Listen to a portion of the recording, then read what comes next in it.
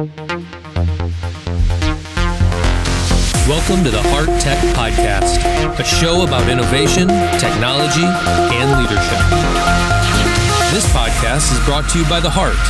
Today on the topic of artificial intelligence and human ethics with a great expert in this topic, Anna Topol from IBM Research. Hello. Welcome. So let's start with your work at IBM Research. You work a lot on the topics of AI, a very hot topic right now, and linking it with ethics. What are your biggest questions that you're working on? I think the biggest question is, can we really trust the system? A lot of companies, a lot of universities are asking about biases, are asking about the systems, but I think if you think about any technologies we develop today, and this is beyond AI, just simply any technology, there's a time when technology starts, everybody starts talking about it, and there's a time for this technology to mature to the level where some of the original challenges and opportunities bloom, and we address some of the challenges.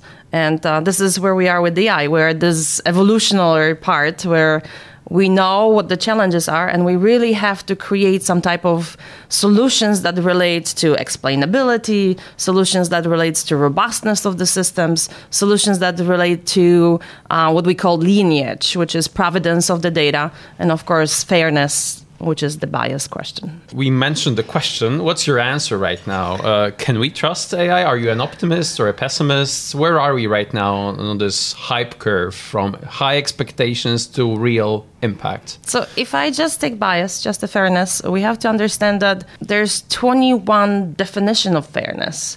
There's over 180 biases. So there's no possibility for us right now to say I have a solution and we're ready to go. And so a lot of companies really are trying to evaluate what are the tools we have to build, because it's not going to be just one algorithm that we deploy. The biases come in the data sets. The biases come in our models and our algorithms. So the key goal is for all the data scientists and all the developers to just consider that every single time they create something, they now have to debug those programs, they now have to debug those methods and data sets against some type of debugging test, against one or many of those biases. And it starts, if we look at the various companies announcing their solutions, many of them have a single point solutions. IBM is really working on a tool across transparency, across security, and across this lineage, because we know all those things have to be addressed, but it's not going to be a single point solution, that's for sure. So summing up, are you an optimist or a pessimist? I am an optimist, and I think it comes from the point of view that when cars, we were talking about this, right? When the cars first came to United States, there was no seat belts, there was no stop signs, there was no traffic lights. And yet, even though we have folks dying from car crashes, we absolutely are happy using those cars because it gives us some benefit. In the AI case, there's no doubt that there's a lot of benefits coming from us really being supported, assisted, especially on a business level, in creating machines that assist us in some important risk mitigation or risk decision-making process. And that's the benefit of really matching the ability of AI systems to understand patterns and ability of humans right now in this situational awareness, and in a way really thinking about our ability to feel. Combination of those two things, I think, is marvelous. We've seen through the Cambridge Analytica case and the US elections the power of AI to influence people, the power of technology, including influencing elections. What are the biggest ethical implications in the business setting? Which businesses or industries do you think are most affected by those problems? So I think we have to think of this in the following way. The machine learning systems are designed to look for patterns and think of matching patterns. So if you are a person who has a high salary, if you are a person that has no depth, you don't own any money, then a machine patterning solution could be such that you are matched with the pattern of you paying loans well, right? So there's a matching patterns. And we just have to be very careful because there are specific social norms, specific company policies, specific legal regulations which have to be taken in consideration when we build the system. So U.S. civil rights requires that gender, color, origin, your nationality cannot be considered in a credit risk distribution, right? So every business has to understand. And you need to teach your AI those rights. Exactly. And so the discussion really has to be, what are the very specific norms, policies, and legal rules, and the AI has to understand them. And I think this is the biggest discussions we have right now. Do we all understand the rules? And do we test against those rules? Let's talk about those challenges. One obvious one is privacy. Lots of data around about us. Do you think there's space for new ventures, new products, new services to protect our privacy from the AI that's learning about us? I think in general, we just have to think about AI systems a little differently, because think about any software products we develop to date. It took us generations to develop a general debugging programs, and it takes us still every single year many technologists that need to develop better and better security solutions for those software products. AI is like any other software product, but it's a little more complicated because it operates on a lot of data. And so there will be place for many companies, and I really mean many companies, to consistently and continuously, just like we do in any other software, upgrade security and safety of those data sets and models and algorithms and just the general life cycle of AI process. Remember, we start with collecting the data, so we have to trust the data.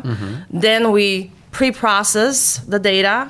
Again, it could be corrupted during that time. Then we actually create models that operate on this data, and then we show the results. Every single part of this cycle can be hacked. Every single part of this cycle has some type of attack chances, right? So many companies will look into it. They have no options, right? In order for us to trust AI systems, we have to address it. And therefore, we just have to be very serious about, and I think this is the biggest part that we as an IBM are very interested in, what are the required documents that we package those systems with that describe what we did when we created and when we produced those systems. Just like we have packaging on grocery products. Any product. Ingredients and regulations of that. That's right.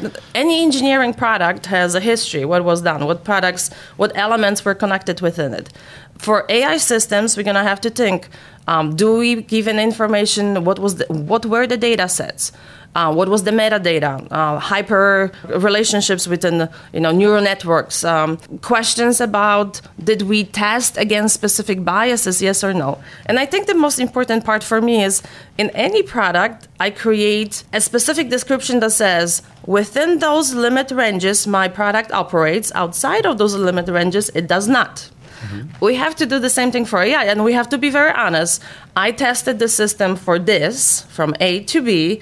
Outside of it, it was not tested. And we just have to really start creating. IBM is really active in community discussions, or what needs to be in those, we call them right now AI fact sheets, but you can call them product documents. You can call them software development documents, whichever way you choose. So just as an example, just like we test buildings for eco-friendliness, we'll have the same for AI on their bias That's right. and so on.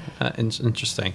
A lot of people fear that with the power of technology, it might actually turn evil to somehow and powerful to control our life. How can we protect against unintended consequences of the power of AI controlling different things, different houses and factories and transportation systems? That's right. So AI is not a technology that just came in, right? We have many years of people discussing AI, and therefore a lot of questions about how far we can go with AI systems has been already part of our discussion. And I think, and it's a good thing, because I really think people need to almost imagine the worst to build for the best, right? And so think about it this way. We, from technology point of view, completed the task of enhancing AIs on a single tasks. So visual analytics is absolutely passing human capabilities. Computer can much faster recognize cat, dog, label them, right? Or amazing. Cancer. Or cancer, right? Which is even more amazing. Sound analytics, speech recognition by computers now bypass human levels of those capabilities.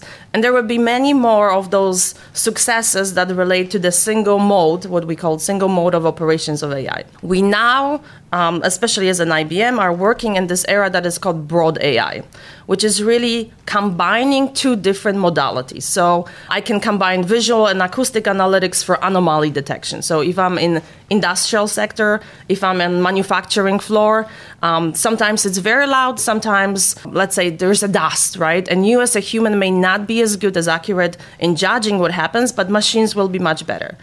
And I think my comment is we have to almost think that we cannot go and develop the best AIs in everything. We have to spend time to really sit in this broad AI time to really think about what it means to be a robust AI. The third category is the supremacy, and we just simply are not there. We really need to spend quality time of deciding everything that relates to those trusted systems. And if we do that, then we will not be jumping to Matrix and all those other movies, right, that may implicate that. It's almost like thinking already about being in college when in reality maybe we just finished the daycare, right, and we are reaching the preschool. You've already mentioned security. Let's say a bank installs an intelligent bot to service clients. Probably there are ways to manipulate it as an external force. How do we keep our AI systems safe from adversaries? There's a lot of work related to discussions, AI for security, security for AI. A lot of banks are going to new PES image inspection biometrics type of solutions for ATMs and others. And there have been proofs already in adversary attacks where an image can be corrupted with a very little data and changed, right? So if you think for the banking, right, then access denial type of or access activation type of problems will occur.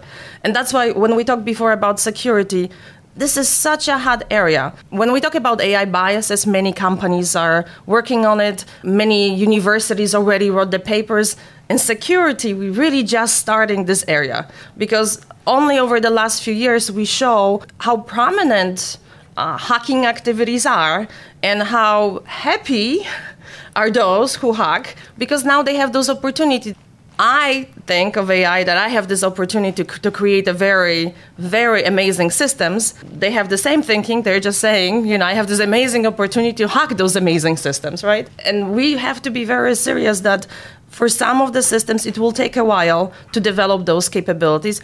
But we also have to be serious that in many cases, as it relates to security outside of AI, year after year, new solutions have to be built because what was current and relevant and working yesterday does not work today. And this will be continuation of a typical software development with more focus now specifically on AI. And I guess, at least I used to think always that it's like those hackers somewhere sitting, sending those spam messages from Nigeria or whatever. But actually, those are actual bot-to-bot wars or AI-to-AI wars. And some people just create machines to fight the other machines. And I think this is the interesting era that we have to, for the first time, realize that it becomes much more interesting, much more complex, no doubt, but it's much more interesting. And folks are asking, are we going to use machines to protect ourselves? We have to understand machines have a better capability of understanding patterns. Hacking is a pattern. The way you attack something is a pattern. So it is very possible that in the future, those systems will be automated with machines helping us. But as usual, in all those systems, if you think about any security systems we have right now, it's the human that oversees the overall work of those systems. And so I think we just have to remember that we are trying to have AIs, those systems, as assist to us. But at the end, at least IBM's point of view of it is that we are at the end the ones that making the final decisions. Don't you fear this wave of unemployment thanks to AI? It's obviously one of the ethical challenges. Yeah, so let's be clear on the challenges. Folks are asking, loss of job is one of them. Loss of craftsmanship.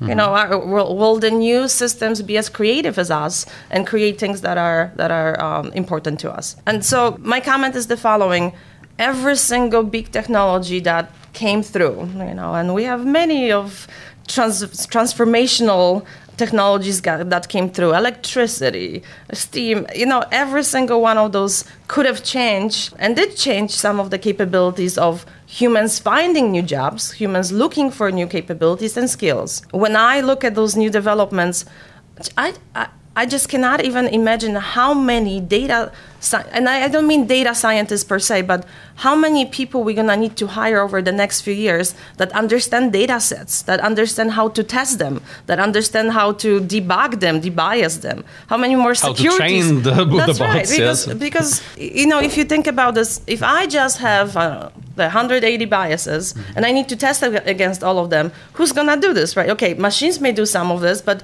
we really need very skilled workforce to address the capabilities of making AIs better.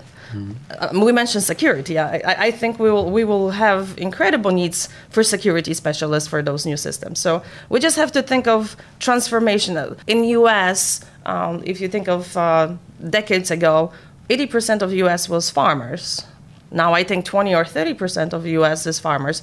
Did they all lose jobs? No, they all moved to big cities. They all now engage in very different opportunities, right? And I think we just have to be honest that it's the same thing for any new technologies. There will be simply new jobs that we have to consider. And for us, really considering how many people we'll need for this data processing piece is very important. But even more important to us is training the new generation to tell them that these are the upcoming jobs and we need them, right? We really, really need them. Yeah, it's almost like in the quantum computing, right? When you announce the new quantum computing system and you have not enough people trained, companies like IBM go to schools, create a quantum computing training programs because we're going to need those skills in the future. To quote Jurassic Park, nature will find a way, and here the economy will find a way. It will force people to go to retrain themselves or educate. I actually gonna say it's a little more because we have to be proactive. We have to right now really start training the new generation for the jobs we're gonna have in the future. And AI is here, right? So it's not like we have to wait. And I'm very excited about many of the universities creating data scientist programs, right?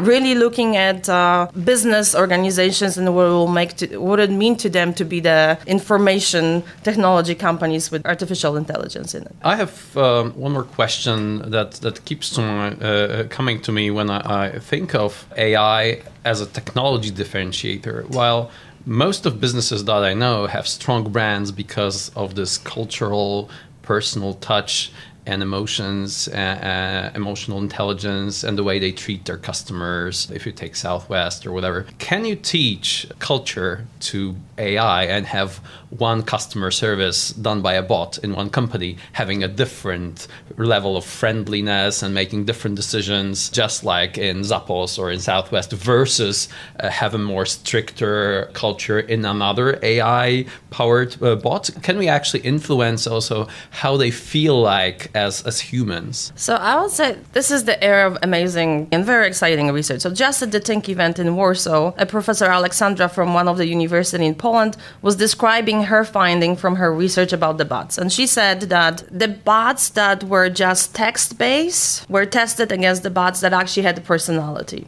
And amazingly enough, the bots that just had the text were actually treated as the smarter ones versus the ones that had personality, because people much more negatively reacted to the bots with the personality. It's a human nature. This is what's being studied. And we have to now take the study and have to realize what does that mean from our ability to create best bots. I think in the areas where you really have a very strong customer interaction, sales and so forth, those bots will be a little different, maybe, than the bots in the business environments when what you want is a very clear analysis of risk. And so I'm really focused much more on decision making, and I'm asking, give me pros and cons, right? More like the debater technologies that IBM developed, so that I can really understand what is the decision that I'm making.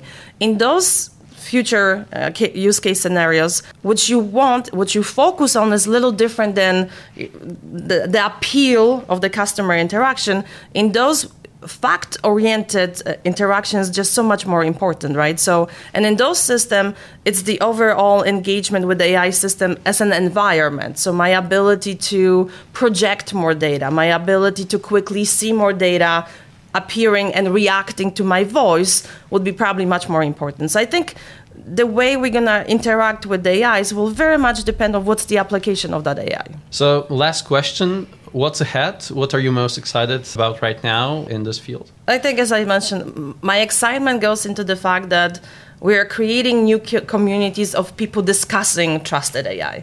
And the voice of everybody has to be heard. And most importantly, the experience of everyone has to be brought in to create those solutions for AI. IBM is creating tools for fairness. IBM is looking for tools for transparency, but those will be the final product that come for us. Some of them will be available to all, but everyone has to tell us what they see as the most important part. And I will say the following. If you think of transparency, if you are a customer, you want to know a particular case. So if a doctor says, we analyze this particular cell, would the patient have the cancer or not, and is yes or no, and give me the supporting documentation. If the person that is looking at the AI is a government organization, for audit, they will need very different type of documentation. If a person that analyzes AI is me, the researcher, clearly I want to know about the models. I want to know about algorithms used, right? And then at the end, if you are a developer, you're probably looking at what programming languages this was built, right? So every one of the users of the system has different requirements. How do we create this documentation that helps us all independently of who we are? And I think that's the most challenging, but actually a very exciting and very doable part of building AIs. Thank you very much for joining us. Thank you. Thank you for listening to the Heart Tech Podcast.